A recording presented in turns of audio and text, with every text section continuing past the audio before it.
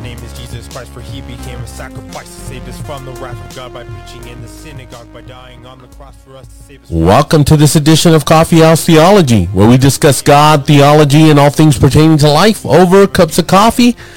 I am your host, Jose Ruiz, and I'm joined by Josiah Ruiz, your co-host. In this episode, we will be talking about the book, Slaying Leviathan.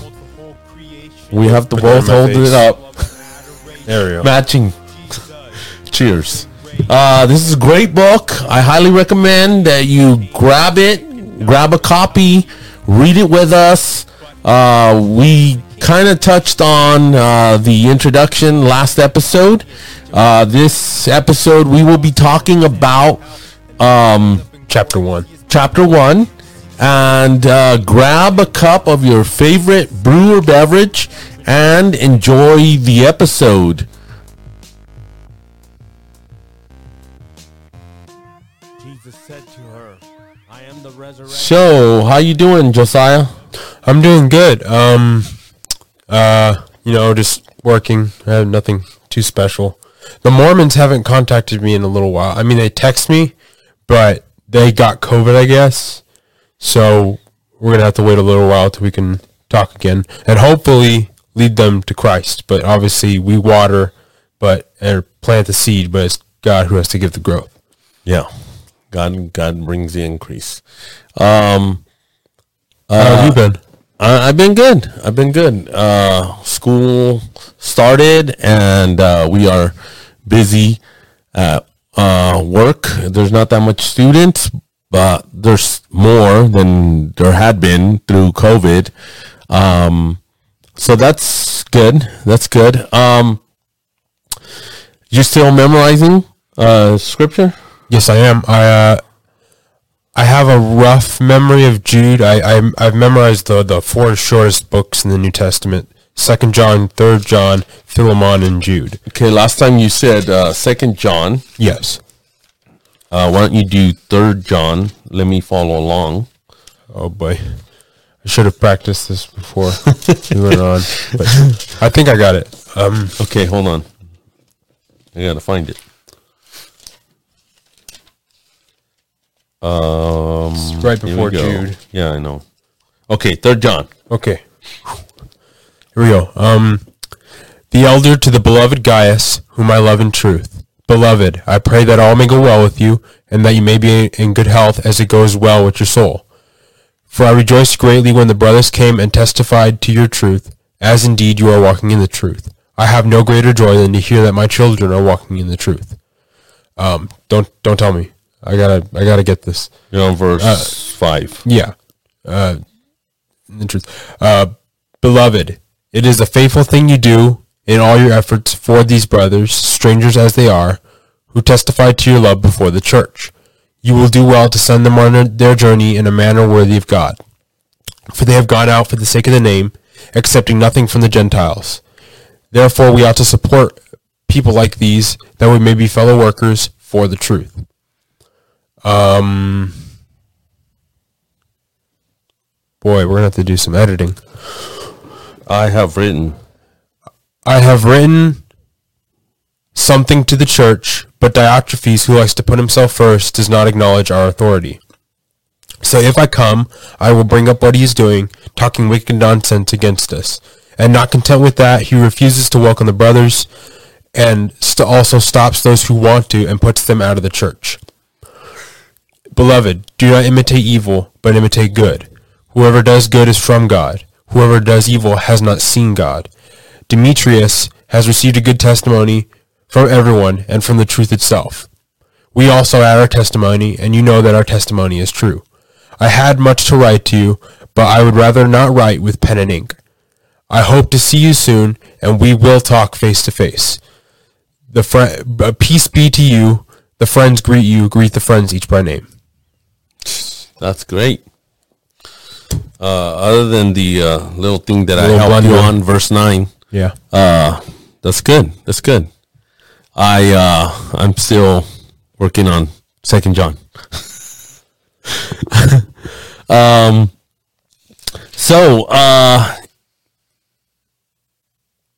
I wanted to ask you, you're not familiar with Joe Rogan, right? I've obviously heard his name, and you've mentioned him to me before, and I've seen some of his stuff, but probably not what you're going to tell me. What happened? Okay, so Joe Rogan has a podcast, okay, like ours, probably the same size audience. In our dreams. Yeah, in our dreams. We'll get there. Yeah. Like, subscribe, share. You guys are the ones that are going to help us get there. So to be like Joe Rogan, right? We're not like him because he's an atheist, but he listens to people and he brings them on, and so apparently Neil Young, who isn't young, he's in the 70s. He's a rocker or something. I don't even know any Neil Young songs. Okay, so you know how I am with lyrics, right? So I probably am worse with like who sang a song. So Neil Young said to Spotify, gave them like an ultimatum that, you either it's Joe Rogan or me, my music. And why? What happened? Because Joe Rogan believes in free speech. These companies that are big tech like Instagram, Twitter, Facebook, all of these dudes, they think they're God and they're tyrannical. They are against free speech, right? Leviathan in the making. Yes. And so what they do is like, oh, wow, it goes against our policies and this and that. And so they silence these doctors that are not with the narrative. They're not in favor of, the jabs. And you have to talk in code, especially if you're on YouTube's, because YouTube's will pull your video. So anyway, they silence these guys, and he has them on his show on Spotify, right? And so he canceled himself, basically. Wow. So they pulled Neil Young's music, and then other people are doing that. Some older female singer or something. I don't know what they are, rockers, or I don't know what kind of music it is. So I used to tell people when I was in LA and I would just listen to talk radio, they'd say, oh, have you heard the song? If it wasn't on talk radio, I don't know the song. So I don't listen to the radio. So, I listen to podcasts. On YouTube, I get to watch little clips. They put, because Joe Rogan talks to these guys for like 3-4 hours. He had Jordan Peterson on when he talked about the Bible as the fundamental text for all of society and what we have in common ground, foundational text. I mean, it was pretty powerful. I mean, he is, like Doug Wilson said, he's close to the kingdom, and he actually Jordan Peterson retweeted Doug Wilson's video. Wait, just to clarify, Jordan Peterson is not a Christian? I don't think he's a Christian. I think he's close to the kingdom. I think, there's a video of him weeping when he's talking about Christ. He does believe that the Bible is the foundational text for all of society, what we have in common. And he says it's the foundational text. It's a powerful video. I'll play it for you afterwards. So Jordan Peterson comes on and he's talking for 4 hours. They talk about everything, the vid, they talk about the jabs, they talk about everything. So Joe Rogan gives them a platform to talk about, just anything. They have a conversation. They're talking. It's long form. It's like an interview. Joe Rogan asks pretty good questions. I think Joe Rogan is dumb when it comes to Christianity, to be honest. His arguments are so... Maybe you could go on his show, and then our views will not only increase, but you'll give him a little lesson on theology. Well, actually, Jeff Durbin is trying to get on Joe Rogan podcast. Yeah. And other people want to be on Joe Rogan. And so some people have come out in support, like The Rock, who's... I wouldn't say is a conservative. He only had Kamala and Biden. He didn't have Trump. And I mean The Rock. So The Rock Johnson. Yeah. So The Rock kind of came to his defense and said, "Hey, I love what you're saying, how you're saying it, and I would love to come on and open up some tequila with you," or something like that, to that effect. But so Joe Rogan has these people on that people don't like, and the narrative, the popular message, and what I mean by narrative is what the media says. Okay, the media paints a story. The media drives the story. The media is it's funny because like lately they've been turning on Biden and they say the same things. I know you're not really political, or you don't watch, you're not on Twitter, you're not on any of those social media platforms. Mm-hmm. So therefore my son is very apolitical. Of course, the Bible is a political book, as we're going to talk about in Slaying Leviathan. But so he's not very aware of all these things that go on. But the media has been turning on Biden, and now they're like saying the same things, and that's what they call talking points. Okay, it's like you're given a script and everyone says the same thing. When they were saying the events of January 6th, the worst thing since Pearl Harbor and 9/11, one girl died.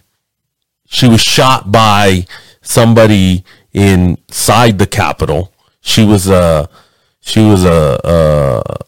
service. She was in one of our branches of service. I don't know if she was in the Air Force or I know she was in a Marine.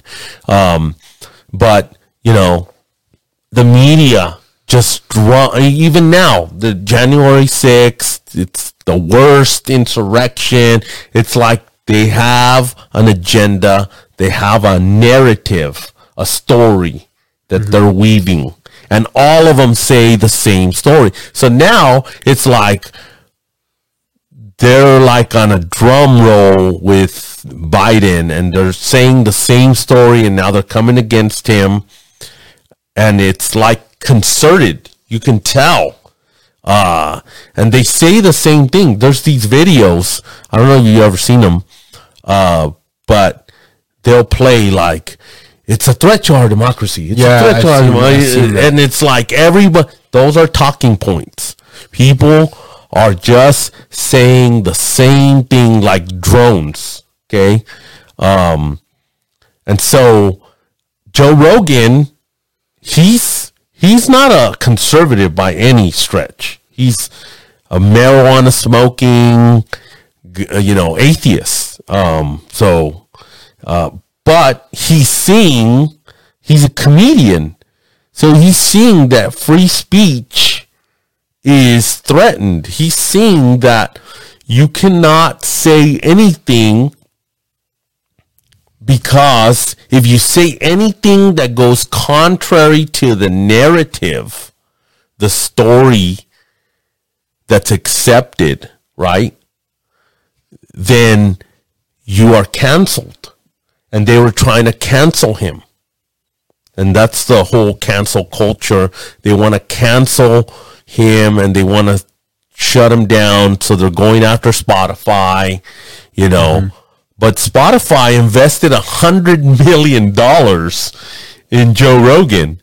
So, and he came out and said, you know, I'm going to try to do better. You know, but he wants to hear something different. I'm sure he doesn't want to hear the same thing. He's like in an echo chamber.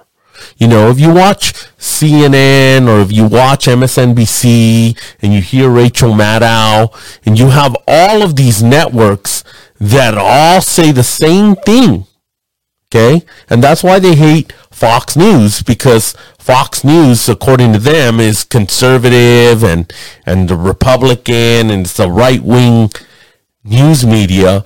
But just think about it. If everybody else is saying, Fox News is saying contrary to what all these other narrative, what does that make them? That makes them, if Fox News is right-wing propaganda, then CNN and all these fake news organizations are left-wing propagandists. Mm-hmm. Because they were the ones propping up the resident-in-chief as, you know, a mellow old man that he, you know, he's going to be nice and he's not going to tweet mean things. And, but the guy's incompetent. The guy's not there. You know, I don't even think he knows what flavor ice cream he likes. So, you know, that's to bring you up to speed. That's what's happening. And so, because the Guardians, they call them the legacy media. Okay. Mm-hmm. They don't like what these independent journalists are doing, or like Project Veritas, or they don't like anything that goes against their story, because they are the ones, like Cuomo, the guy who now is off CNN, but he said, we can only have these documents. It's illegal for you to have these documents about Hillary or whatever. And we got to tell you, we got to explain it to you because you're too stupid, you know. Sounds like the theocracy of yes. So what happens is these people have now become elitists, and there's a liberal, she's a liberal journalist. She's a liberal, she wrote a book, and it's actually, she basically said that at one point, journalism used to be a blue collar job.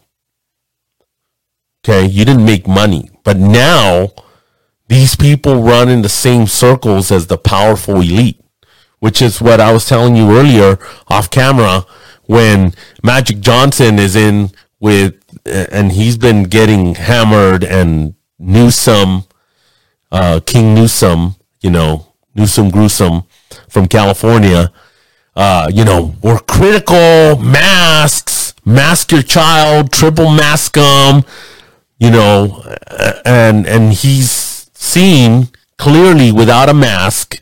He's taking pictures, and he said, oh, I just took it off, but there's video footage. He didn't have his mask. Neither did Garcetti, who's the mayor of Los Angeles, and they have all these strict regulations. They're dictators. These guys are elite dictators. And that's what this whole book, Slaying Leviathan, is all about. It's how the church historically viewed and formulated its political thought. And the modern church has acquiesced, has ceded all kinds of ground. It hasn't tugged the tyrants. It hasn't done the tug of war. It hasn't done the whack-a-mole that all government becomes a leviathan. It becomes this monster. And so this book is so good. I highly recommend you get it. But God warns in his word in 1 Samuel I think it's chapter 8. Chapter 8, verse 10. So they wanted a king, right? And so in verse 10, so Samuel told all the words of the Lord to the people who were asking for a king from him. And he said, these will be the ways of the king who will reign over you. He will take your sons and appoint them to his chariots and to his horsemen and to run before his chariots. And he will appoint for himself commanders of thousands and commanders of 50s, and some to plow his ground and to reap his harvest, and to make his implements of war and the equipment of his chariots. He will take your daughters to be perfumers and cooks and bakers. He will take the best of your fields and vineyards and olive orchards and give them to his servants. He will take the 10th of your grain and of your vineyards and give it to his officers and to his servants. He will take, notice how the king takes. He will take your male servants and female servants and the best of your young men and your donkeys and put them to his work. He will take the 10th of your flocks and you shall be his slaves. In that day you will cry out because of your king, whom you have chosen for yourselves. But the Lord will not answer you in that day. God was their king, and they wanted an earthly king. To be like the rest of the nations that Yes, were around them. yes, like the nations, like the pagans. And this is precisely why in America, friends, we didn't set up a king. George Washington did not want to be a king. And they were like discussing what is his role. And they came to the conclusion the role of president. Okay? A president is not a king. Our Constitution, our highest documents, okay? Our governor, our mayor, our county officials, they serve. They're public servants. They are to serve the people. See, it's different. It's different when Romans 13 is written. It's different than what we have. We are a government of and by and for the people. We are the consent of the governed. We are not in tyrannical, we don't have emperors. Mm-hmm. Right? Right. So, in this book, when it says that the most political statement that people could make was Jesus is Lord. It was a challenge to Caesar as Lord. Yes. It was a challenge to Caesar as Lord. I like what it says here in chapter 1. Excuse me. It says, from its earliest days, Christianity has had a complex relationship with the state. Jesus was clear that his kingdom is not of this world, and therefore that his work was not about political power. He also taught that we are to give to Caesar, i.e. the government, the things that are Caesar's, which means that Caesar really does have legitimate claims on us and gives passages. I don't really agree with that. I think, Jesus says, give to Caesar what belongs to Caesar, but the earth is the Lord's and the fullness thereof. So, I don't believe that we are anarchists. I just don't believe that Caesar owns everything or owns anything. God owns everything. We don't have a Caesar. to make a comparison. In the early days, government was very limited. We have, as he goes on to say in the book, we have a government that reaches into every sphere of our lives. Yeah, that was the part I liked towards the end of chapter 1, where it says that when the government goes outside of its sphere of control, it's being tyrannical. So we have to respect those spheres of control. And he lists them. He says there is government, but there's also family, there's religion, well, a couple other things. The founders and the Bible talk about self-control. So the first sphere of governance was self-governance. Think about that. The fruit of the Spirit is self-control, against which there is no law. If you control yourself, right?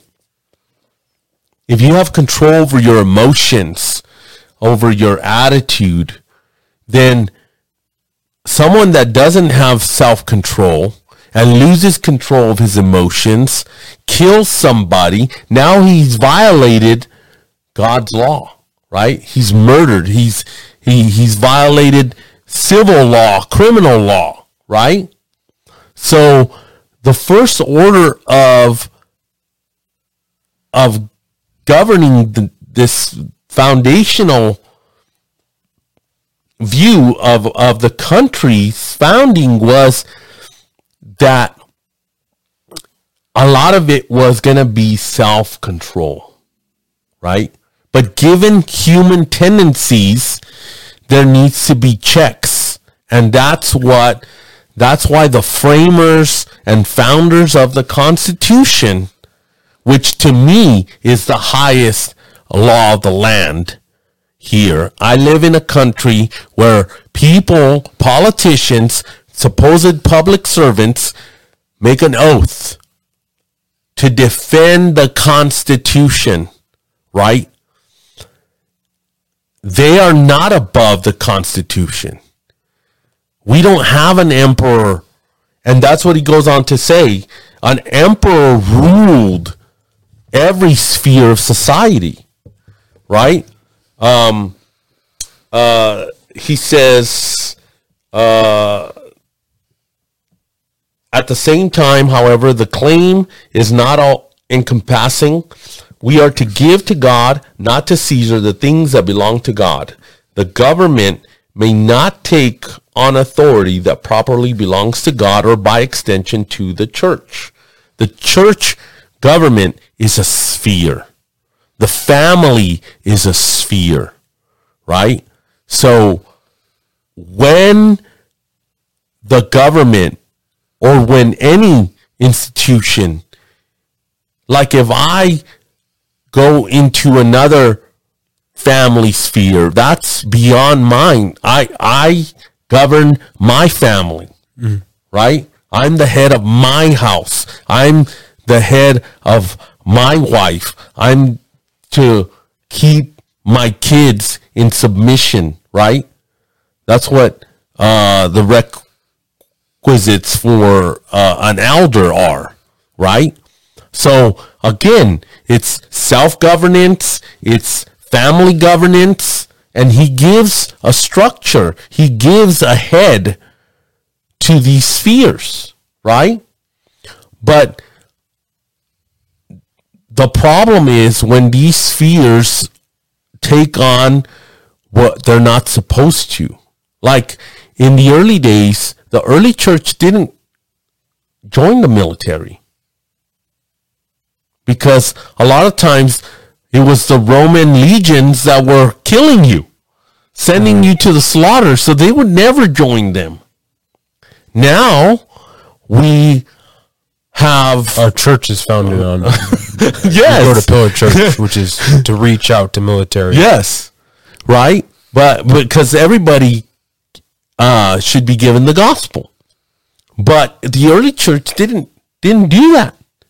They didn't participate in a lot of these things. So they didn't say when they said Jesus is Lord, they were saying by virtue that Caesar is not Lord.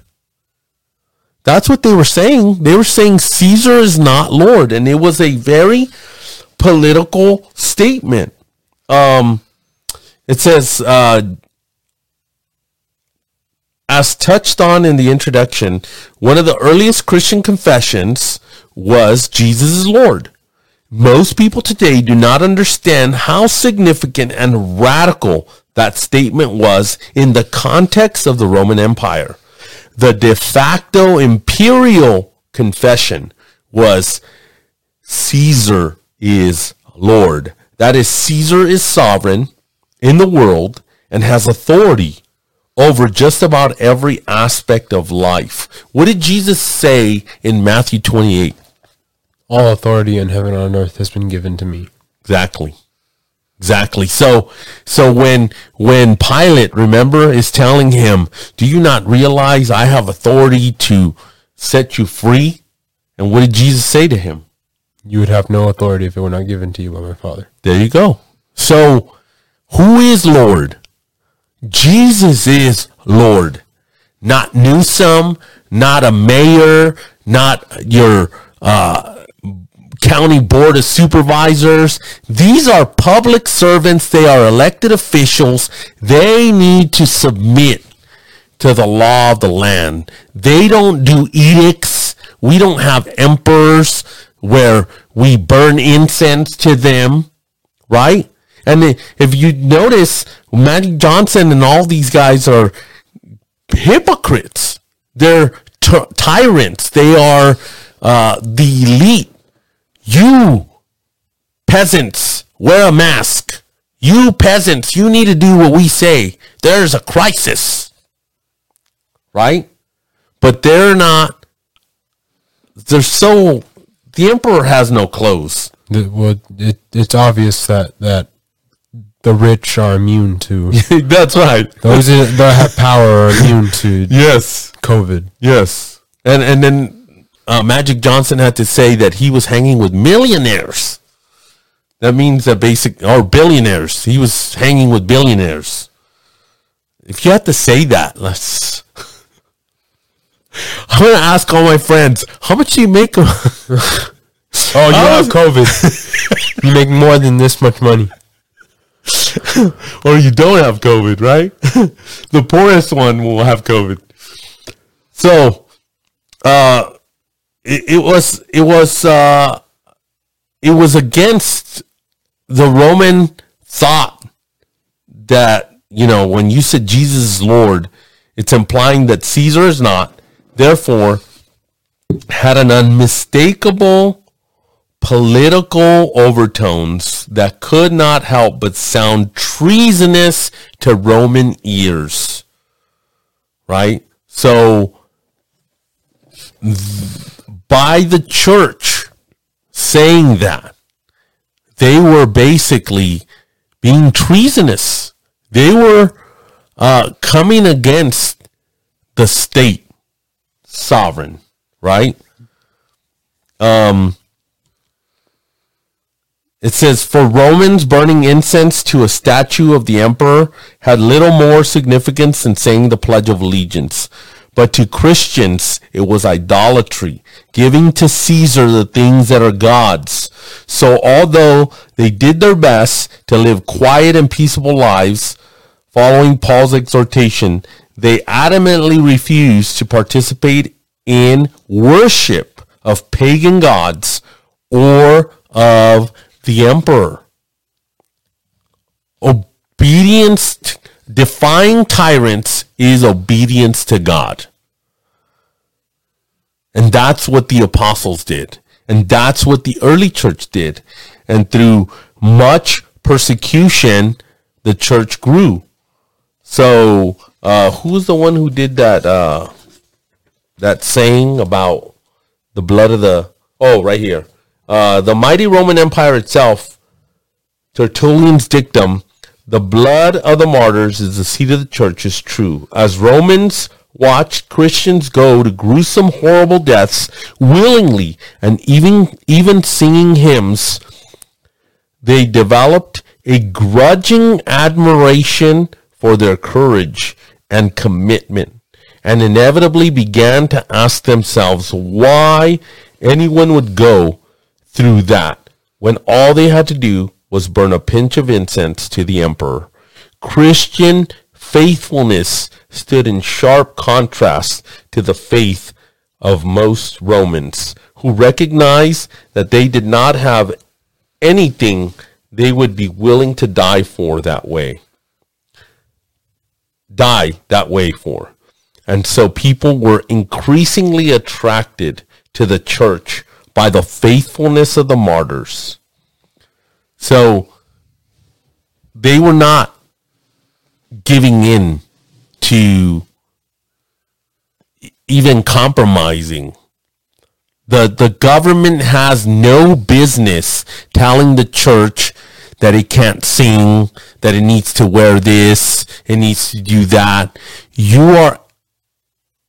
If you do that, you are like the Pharisees adding to God's law. You cannot bind the conscience of someone that way, especially the church. The church early on understood the binding of a conscience. And Luther, in the Reformation, we will get to it eventually, but, Luther worked out a lot of that thought when he was being awakened by the gospel, that you can't bind your conscience. You can't go against your conscience. So, anything jump out at you, or? Well, I have a question, and I'm gonna give a little bit of background to this question so you can know what our position is. We were just talking about this before we started recording this episode. We are theonomists. We believe that God's law is supreme. Man's law is not supreme, because man's law is ultimately just subjective opinions that people come up with. So, for example, someone could say murder is wrong, but then someone else could say murder is right. And without God in the picture, you don't have any law that makes sense. You only have your opinion. With God in the picture, because God obviously exists, and we believe that we're a Christian radio show, God's law is the law. So that's why I'm saying we're theonomists. But here's my question. Trying to remember it. Do you agree with me that, I shouldn't say do you agree with me. I'm sorry, I'm trying to figure out the question. Formulate your thought. Now, okay, try to think of your question, okay, but I'm going to tell you this. Everybody is a theonomist. Everybody has a view of God's law. Everybody has.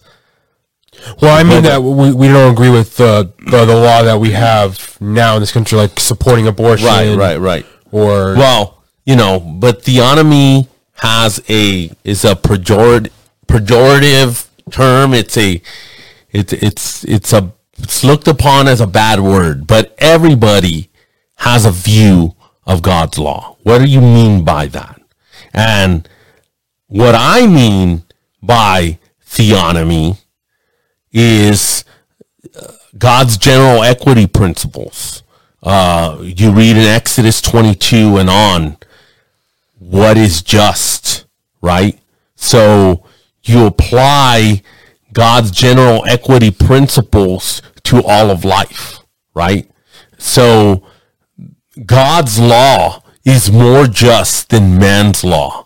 So when somebody rapes a little 5-month-old and kills them by that rape, and he gets 5 months, that is unjust.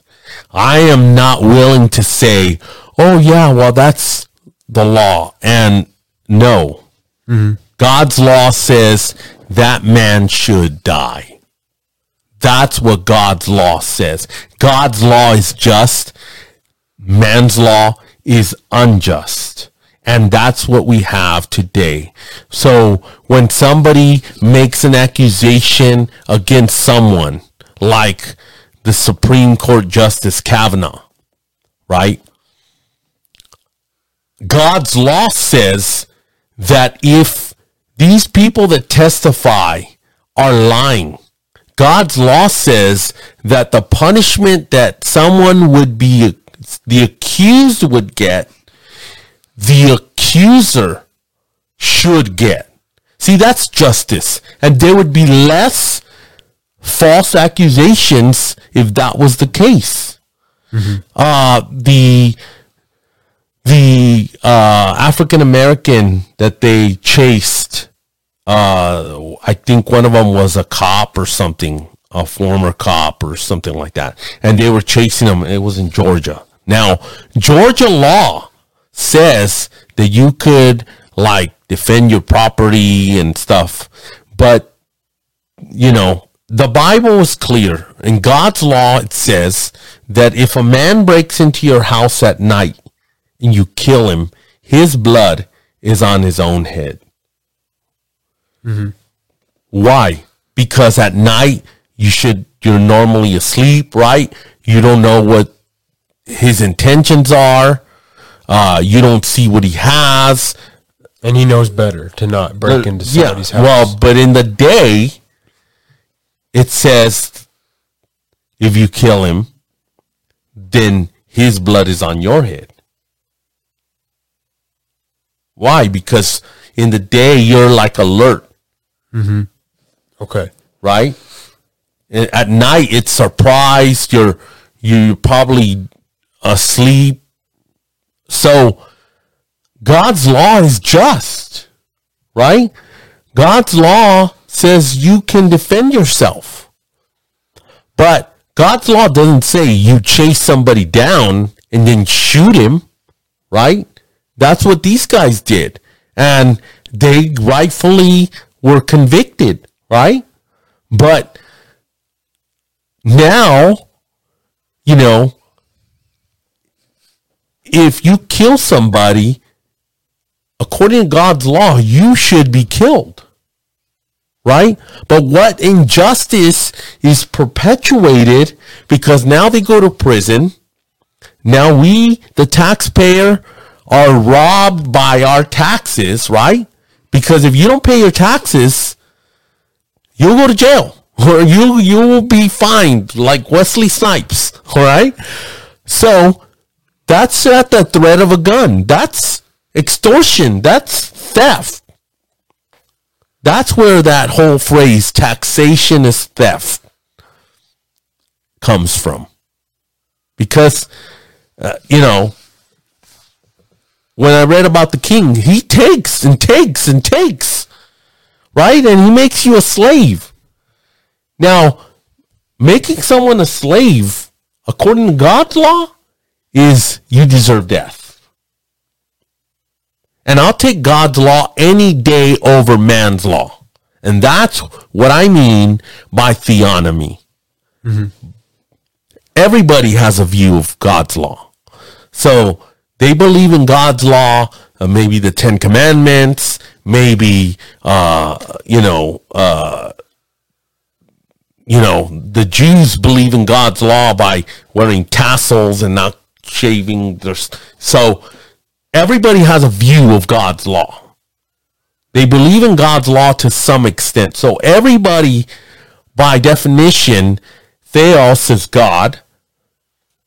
Nomos or onomy is law. So it's God's law. Everybody has a view of God's law. It's just how is it implemented? And people think, well, you know, we can't have so they confuse theonomy or God's law with theocracy. Yeah, that was something we talked about before. I thought theocracy was the system we should have in place, but it's not. No, theocracy is a religious body running, and I believe God's law is supreme, and everybody should obey God's law. right? Murder is wrong because God says it's wrong, not because society says it's wrong. Because at one time, killing a Jew was right. Okay? So that is not God's law, right? Yeah, so, and the problem is, where do you draw the line? Where do you say, oh, this is acceptable, but this isn't acceptable? If you have God's law, you have a fixed standard. So we stick to this. Yes. The fixed standard. Yes. And right now, I do not buy, wow, we just got to live with it. And no, that's injustice. And we need to say, that's not justice.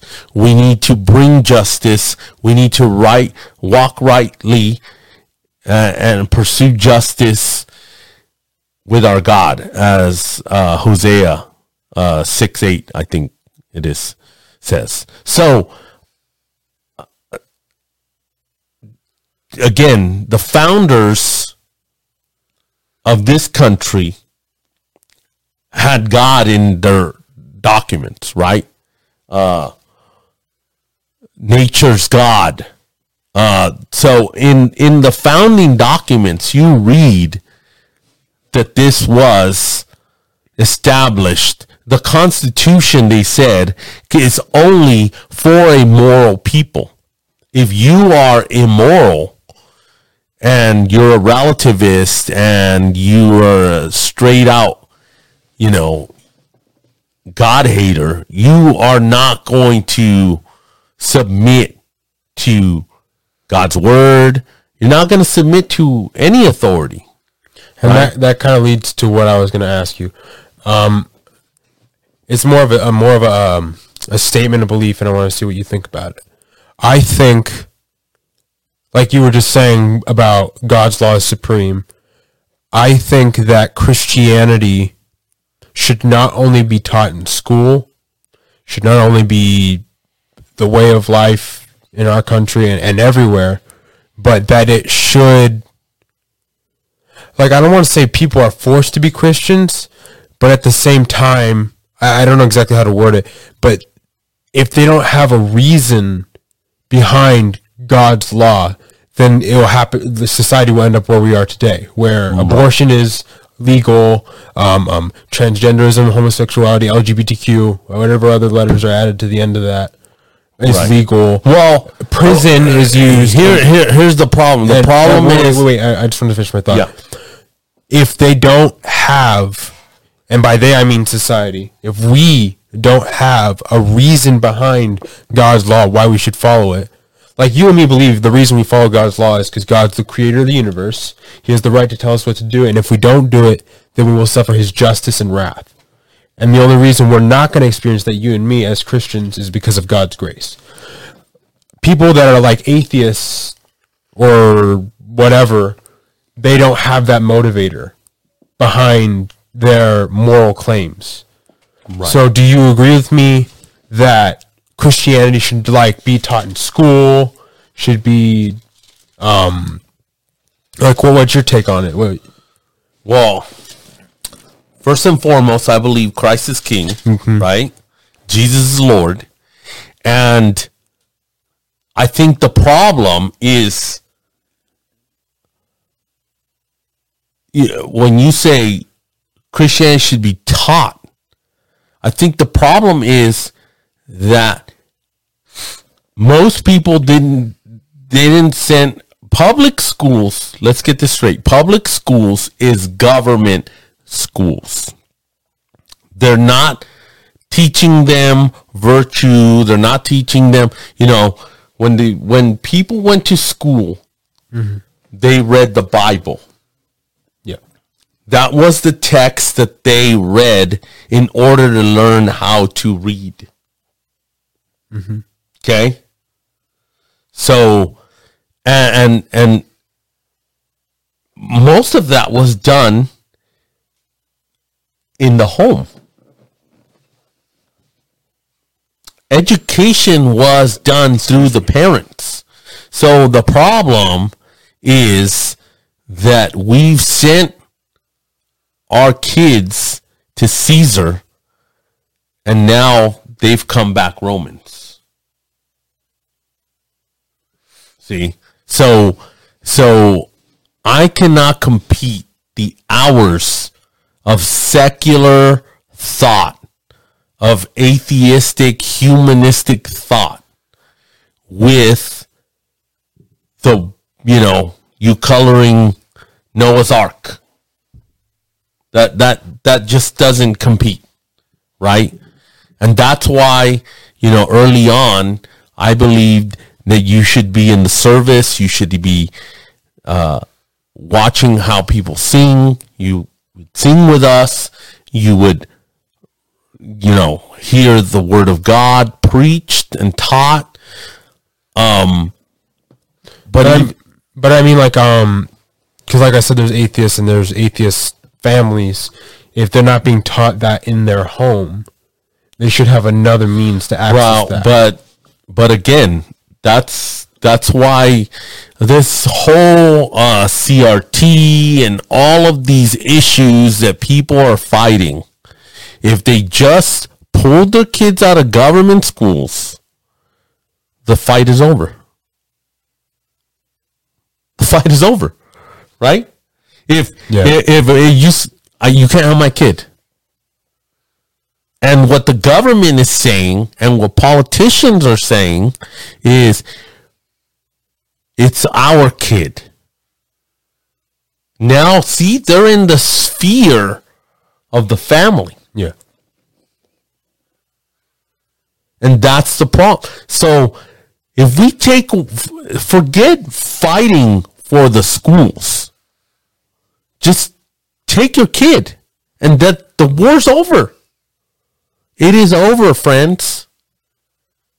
If everybody pulled their kid out of government school, okay?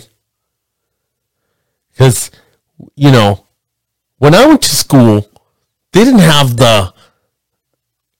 it was coming up, but it wasn't, and I'm old, I'm 47, so to me now, everybody's a kid.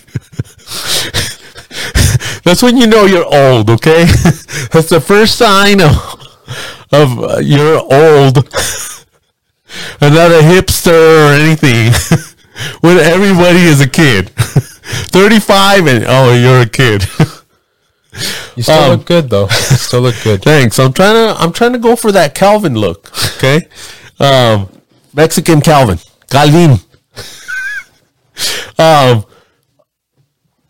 There wasn't the sex education, all of this was to be taught in the home. See, there's again they're encroaching on the sphere of the family, of mom and dad teaching you, right?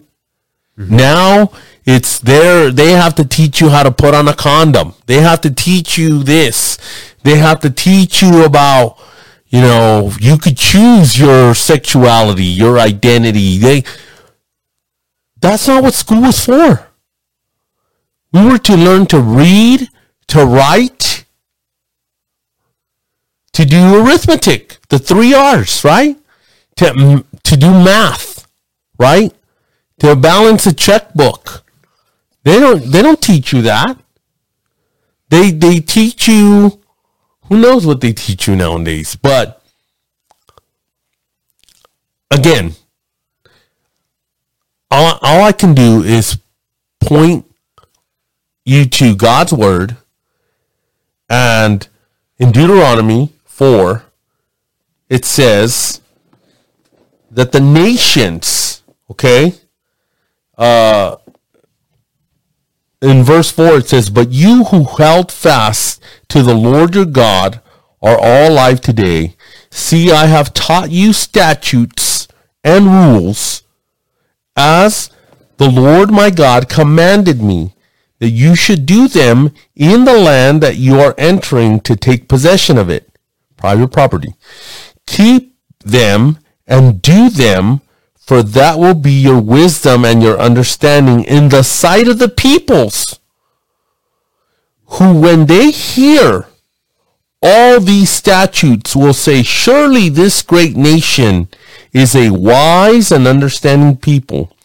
For what great nation is there that has a God so near to it as the Lord our God is to us whenever we call upon him? And what great nation is there that has statutes and rules so righteous as all this law that I set before you today? Scripture says that the law is good, is holy, and it's just. All of the things that are attributed to God. Think about that. Do not despise God's law. How I love your law, says the psalmist. How I love your law. And a lot of people say, well, it's the word of God. No, but he's talking about the commands, the statutes, the law that God gave. The law is good. The law is holy. The law is right. It's just. Right? Mm-hmm. So how do I fulfill the law? The law is actually love. If I love you, I won't steal from you. If I love you, I won't covet your wife. If I love you, I won't murder you. Yeah. That's why Romans, I think it's Romans 13, Romans 12, where it says the whole law is summed up in one word: you shall love your neighbor as yourself. And that's out of Leviticus. That's out of the book of Leviticus, book of law, right? So love for neighbor and love for God is through the law, right? But the law couldn't transform our hearts. The grace of God and God giving us a new heart is what awakens us to want to obey God's law. It's his spirit that empowers us, right? And the spirit will convict us when we violate God's law, right? So earlier we prayed before we came on, and the attitude of my heart is against God's law. You know, the Bible says not to rejoice when something happens evil to somebody. And if we do that, that's not the character and the nature of God. The character and the nature of God does not take pleasure in the death of the wicked. God doesn't say, he doesn't do that. We do that because we have to wrestle with our sin. We have to wrestle. We have to be purified, sanctified, and that's a process. But justification by faith alone is a declaration that God makes. So when God sees us, he sees the righteous work of Christ, the work of another, right? It's credited to my account. It's nothing I do. I cannot earn that. I can't merit that. I can't work hard enough for that. That is given to me by sheer grace through faith. Right? But the conforming to the image of God is love for neighbor, which is fulfilling the law or living up to the law. The law was the schoolmaster to bring me to Christ. The law, Paul says, I would not have known what sin was but by the law. Romans 7:7. It says, for I would have not known what does he say? Romans 7:7.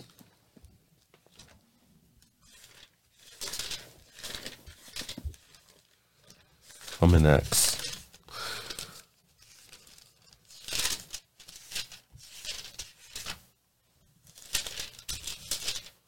He says,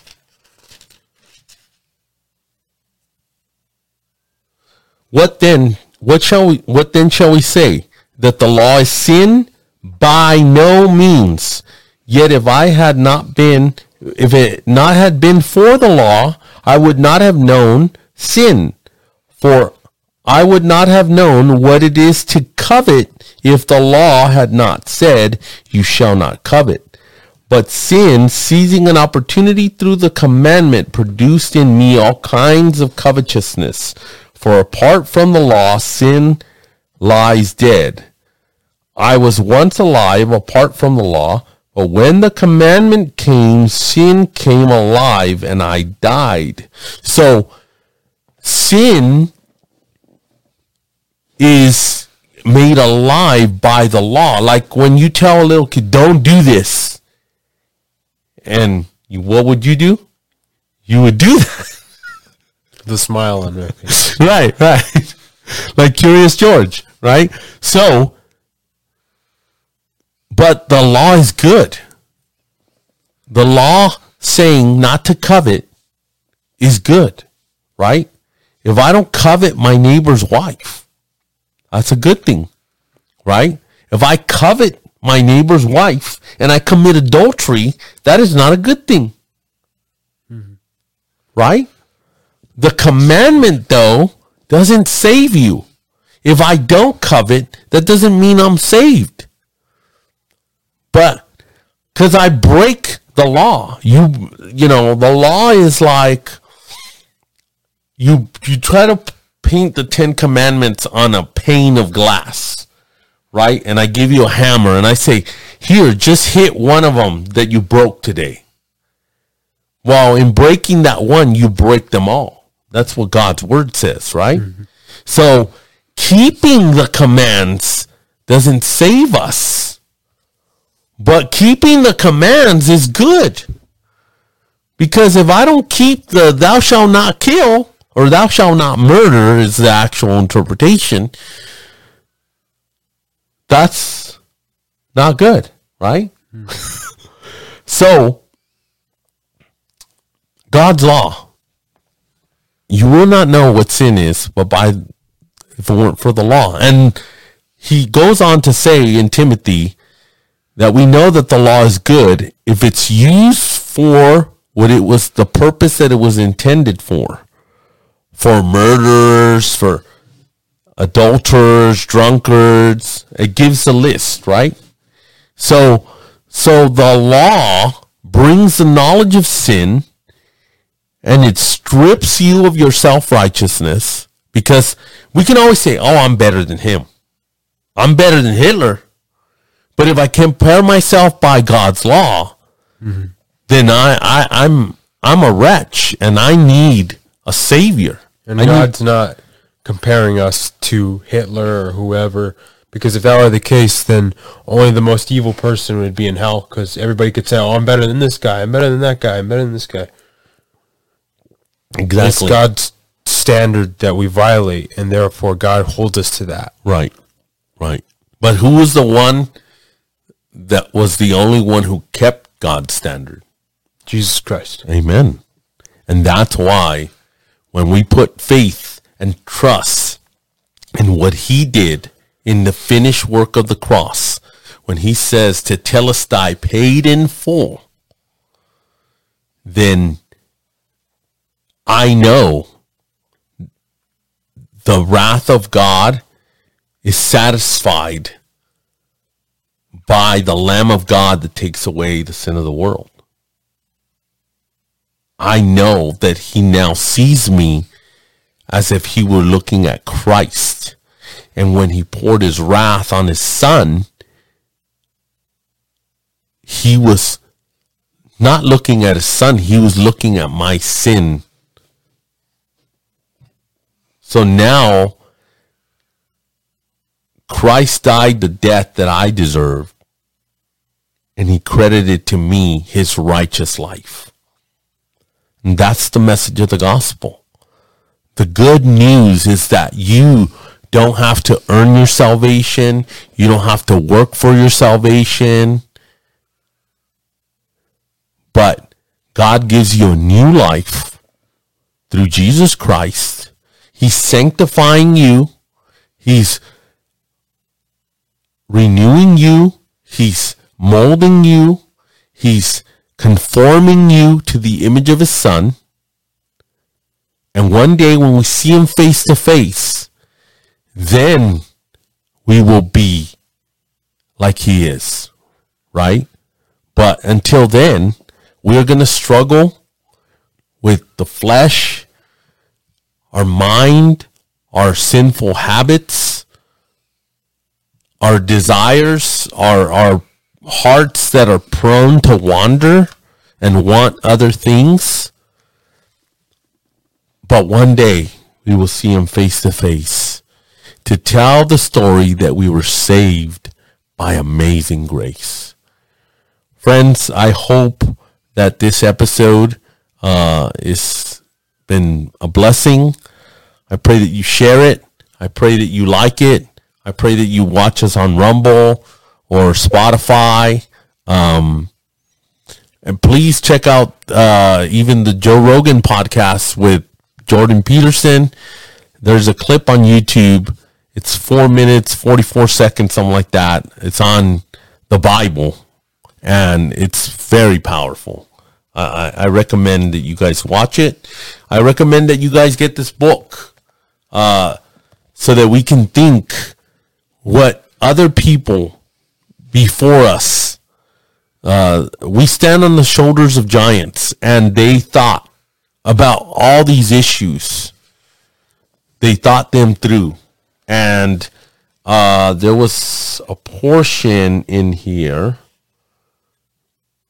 that I wanted to read, and it was really powerful, and it's like what we're going through today.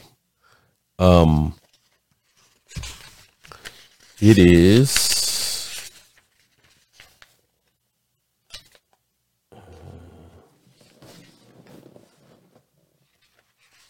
Oh, it's in the wrong chapter. The implications. It says, if asked how the Christian should relate to the government, early believers would tell you that their first and primary loyalty must always be to King Jesus. They obey the laws of the state insofar as they do not conflict with the laws of their king. But they would rather die than be disloyal to their true sovereign and Lord, even by simply attending quasi-religious events and festivities that contradicted their faith. The state has legitimate, God-given authority, but not ahead of Christ or over a Christian's conscience. The state, Newsom, nobody is Lord but Jesus. He is the only sovereign, and they can't tell you how to sing to Jesus. They can't tell you how to pray to Jesus. They can't tell you that you cannot meet for an emergency. Okay? Because tyrannical Leviathan government always wants more power. And I don't know about you, but Hebrews 10:24 says, not neglecting the gathering of yourselves together, even more so as you see that day approaching. But we should spurn one another on to good works, encourage one another, right? So these guys are not emperors. There's only one king, and that's Jesus Christ. And if I don't care who tells me that I have to do this in order to worship God or put a restriction. I don't know if you remember. I didn't go to church because they said I had to wear a mask. No. I'm sorry. That's binding my conscience. That's adding to God's law. Okay? I early on in this pandemic had the approach, if God kills me or if I die, my days are numbered. Are you right with God? That's the question. And you shouldn't fear death. If you're afraid, you should ask yourself, why am I afraid? Fear not, fear not, fear not, fear not is all over the Bible. But God is king. He is sovereign. He's in control. He rules our lives. He holds our lives in his hands. My days are numbered. And it doesn't matter if I have 20 jabs and 50 boosters. If God says this is the day, that's the day, friends. He's God. I'm not. And we're not saying that you shouldn't go to the doctor. Yeah. Like that, 'cause I mean, my older brother is alive today because of doctors. Right. But it's just this particular issue. Well, I mean, what's the next crisis? And then, the state has no business shutting down churches. Period. Full stop. I'll debate any of you evangelicals or Christians that tells me otherwise. Okay? The reformers met in secret. They wanted communion. The state doesn't have that right. And ultimately, do you believe that God is in control and your days are numbered by him? If you do, then it doesn't matter, if you wear 5,000 masks, it doesn't matter what you do. You could go in a bubble suit and God says, this is the day you die. Period. Right? So, I think about my childhood and how we used to ride in the back of pickup trucks and we lived. We drank from the water hose and, maybe that's why I have a hard head, because I drank probably a lot of lead and stuff. But,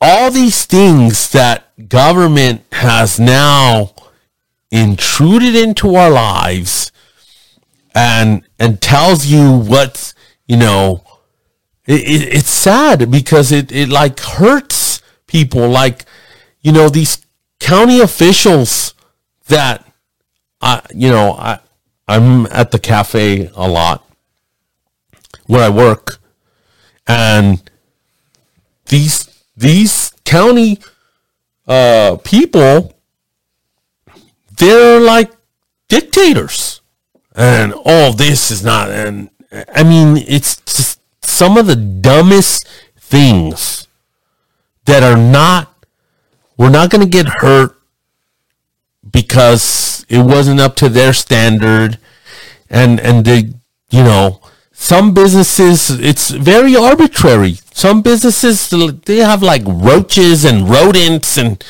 they're still open. They have a D here in town, and they're not shut down. But then other people that are doing it's like there's no real standard. It's arbitrary. It's like these county people, they work for, if it wasn't for restaurants, there's no need for them to have a job. And It's almost like they think they're God, and it's just so backwards. And it's, again, when you don't follow the Bible and you think that you know better, some of the greatest injustices happen when we stray from this book. When we forget and we don't walk closely in this book. And you go to a church that is not close to the Bible. Like Paul Washer says, don't find a church that's close to you. Find a church that's close to the Bible. Even if you have to drive, like R.C. Sproul would say, 2 hours, right, to go to a good church that is close to this book, then do it. Because the farther we stray from it, as we've seen in our culture and in our society, that's why we have the problems we do. Because we've neglected. The early church grew in spite of persecution, in spite of torturous deaths, in spite of martyrdom, because they were faithful to Jesus. And we've compromised so much because we want to be loved by the world. We want to be liked. We don't want to be that guy. No. We need to stand on the Word of God, on God's law, and then we will see a just and fruitful society. I hope this has been a blessing. We'll see you on the next one. Remember, theology matters. What you believe about God affects how you live your life. God bless. Share, like, subscribe, do all those things, Rumble, and we'll see you on the next one. God bless.